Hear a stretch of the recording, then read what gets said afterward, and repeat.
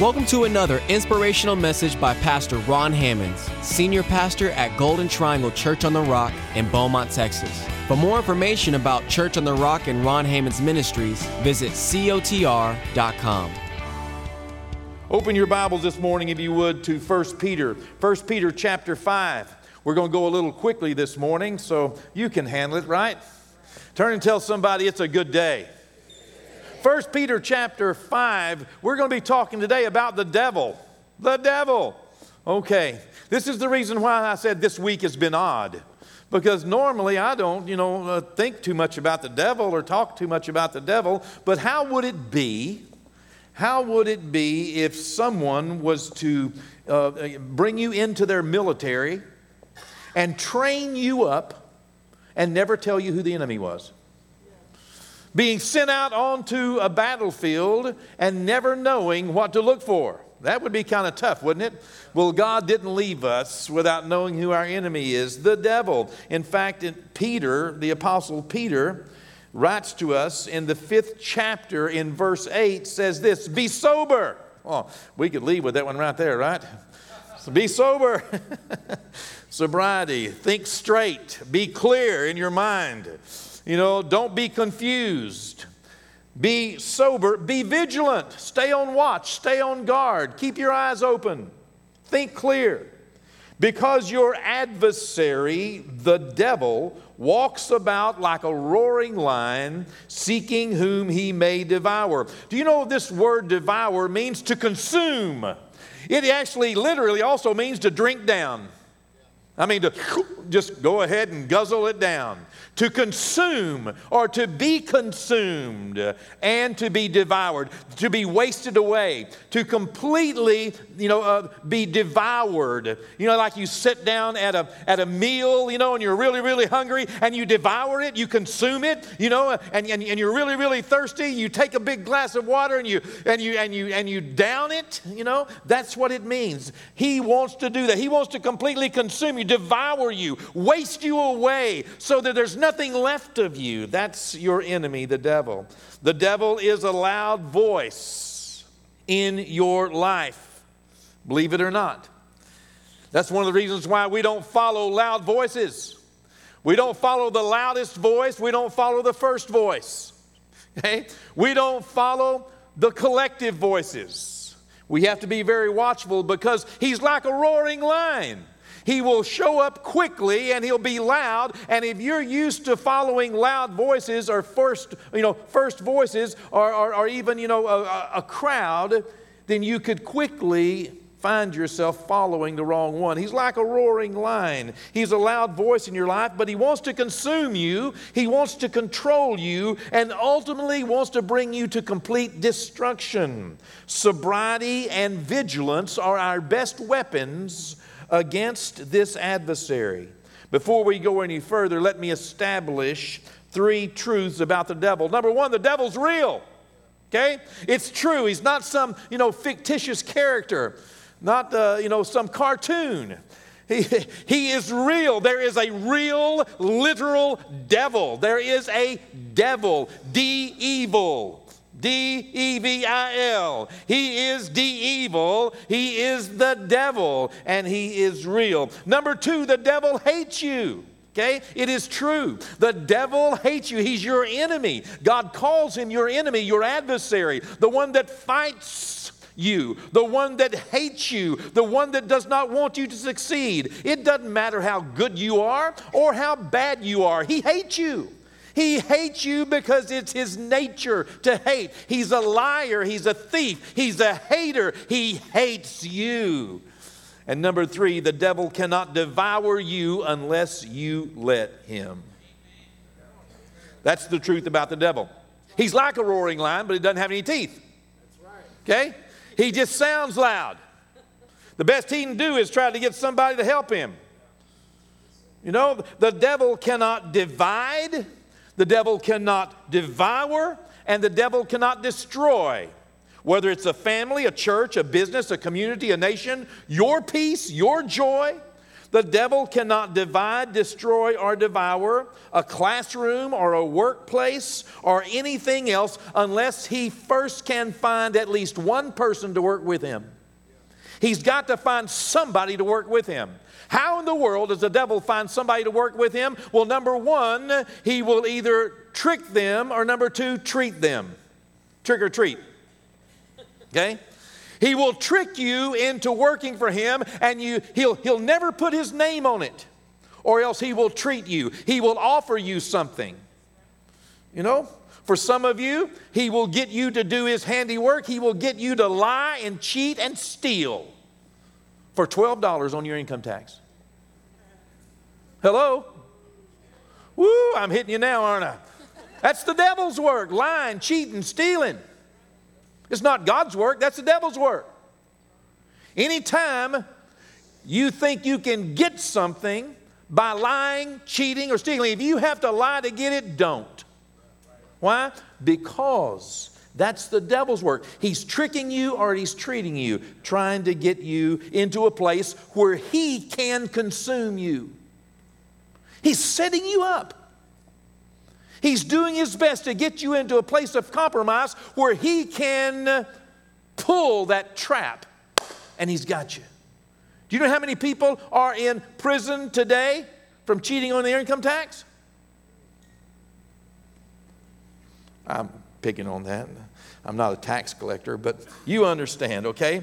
Now, this bears asking the question, why in the world would anybody work for the devil? Why in the world would anybody work to destroy their own life? Why would anyone work to destroy their own life, or their family, or their friendships, or their nation? That is the question of the lifetime. Well, it's my hope that the people who are working for the devil, I believe, in fact, most of the people that are working for the devil don't even know it. They're unaware of it. They're not wicked. They're just being tricked. They're just being deceived. You see, for us, for humans, we are in the balance. There is a war going on that was going on before us, and we have found ourselves in the middle as pawns, as something to be gained. There was a war going on between God and the devil. And when God created mankind and put him in the garden, the devil wanted to rob God of the relationships that God was trying to build. He wants to rob you of relationships as well. Why? Because he's a thief. And that's what thieves do.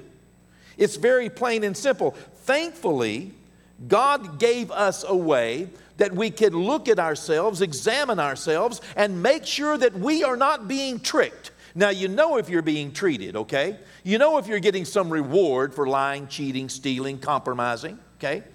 For being, complainers or murmuring or, full of anger and wrath. And, you know if you're getting some personal reward because you're, being vengeful or, you're unforgiving because it makes you feel better. You understand if you're doing something that makes you feel better. But sometimes people don't even understand that they're going through life literally helping the devil accomplish his plan.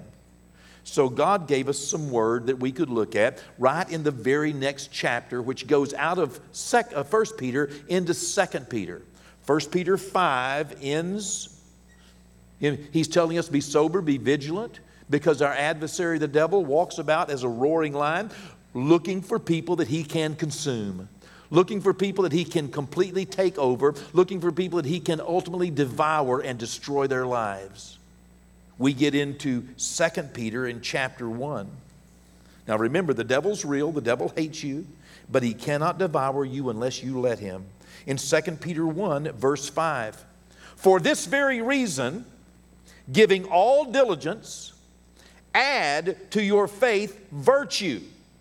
Add to virtue knowledge, to knowledge self-control, to self-control perseverance, to perseverance godliness, to godliness brotherly kindness, to brotherly kindness love. For if these things are yours and abound, you will be neither barren nor unfruitful in the knowledge of our Lord Jesus Christ. For he who lacks these things is short-sighted, even to blindness, and has forgotten that he was cleansed from his old sins. Therefore, brethren, be even more diligent to make your call and election sure, for if you do these things, you will never stumble. Stumble means to fall into misery and to become wretched. Have you ever stumbled? Have you ever come to the place in life where you were walking along and things were going okay, and then something happened, horrible, traumatic, maybe you caused it, maybe somebody else did, and you wake up to the fact that you are miserable. I am miserable in this situation. I am miserable, so miserable that I feel as though that there's nothing I can do. I am going to have to just absolutely exit this because I can no longer put up with this misery. You see, that's where the devil wants to bring us, to a place to where we are just in misery. He wants to set us up. He wants to trick us. He wants to treat us and get us down the road to a point to where we're so far away from God and we didn't realize it, but we're just in a place to where he can pull the cover back, and all of a sudden it leaves us wretched and naked and blind and miserable. Does that paint any pictures for anybody? That's the devil's hope. That's what he wants to do. That's why we need to be ready. You know, as Ashley said, not just willing, but we need to be prepared. We need to be ready. You see, each born-again believer, each one of us holds a personal responsibility for our own Christian growth. You have been born again, you have been saved, but if that's where it stops, you're going to be tricked in life. You're going to be deceived in life if you do not add some things to your initial born-again experience. But the responsibility for Christian growth sits upon every individual. No one else is responsible for you growing as a Christian. No one else is responsible to mature you. Okay? You are. Each born-again believer has a personal responsibility. Every believer in Jesus Christ has a duty to examine their attitudes, to examine their actions. Listen, saints, we should be checking ourselves. The word that is preached, the word that is read, the song that is heard that deposits God's principles in our minds, it's meant to affect us. This word is for you today. It's not for someone that you're imagining you wish they were here to hear it. But it's about you today. We must apply this to ourselves. We have a duty to examine our attitudes and our actions and to hold ourselves accountable to higher standards of conduct. We have a responsibility to make sure that we're not working for the devil. Not just because we belong to Christ, but because it's right and it's best. Here's what he said: add to your faith. We need to, first of all, have faith in God, but we need to add to our faith virtue. What is virtue? Virtue is a moral excellence. We need to be people who are moral. Morals still exist in the year 2019, even in the United States of America. There is a right, there is a wrong. The devil will trick you and he will treat you, trying to get you to be immoral, trying to get you to do things that are immoral. You know what immorality is? I'm going to trust that you do. You know, and if he cannot get you to be immoral, he will try to get you to be just mostly moral. Hello? Hey, this is some good stuff. I know we're going quick, but, examine your attitude, examine your actions. Don't be tricked or treated into compromising your moralities. Why work alongside the devil? You're working for your own destruction if you do. You'll end up miserable and wretched. A born-again believer, miserable and wretched, because you compromise your morals. Don't. You'll just fall into misery.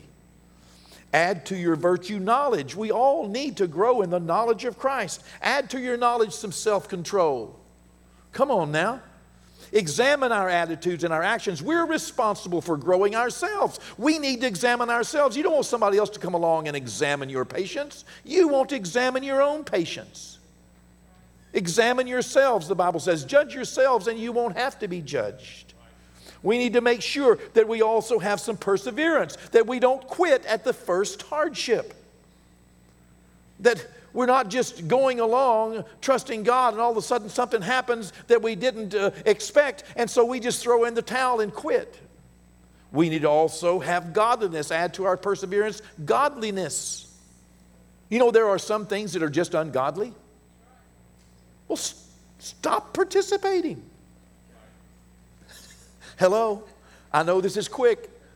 I don't mean to slap you in the face, but you're the only one that can do that for yourself. It's your responsibility to grow as a Christian. It's your responsibility. Now, you can work with the devil, and you may not even know it. He may not have his name on it. You can do it for a treat, or you can do it because you're deceived and don't realize it. But you should realize it because God said you need to be godly. Godliness includes holiness. It includes purity. It includes the fact that there are some things, some conduct that we do not engage in because it's ungodly. It's immoral. Hey, thanks. Somebody say glory. Glory. All right. Add to your godliness brotherly kindness. What does that mean? That means that we should have a common affection for people who are born again. We should have this affection. You should feel like you love other Christians. Yeah. And on top of that, we should have a love for everyone. Everyone. Well, we can easily ask ourselves if these things are in us.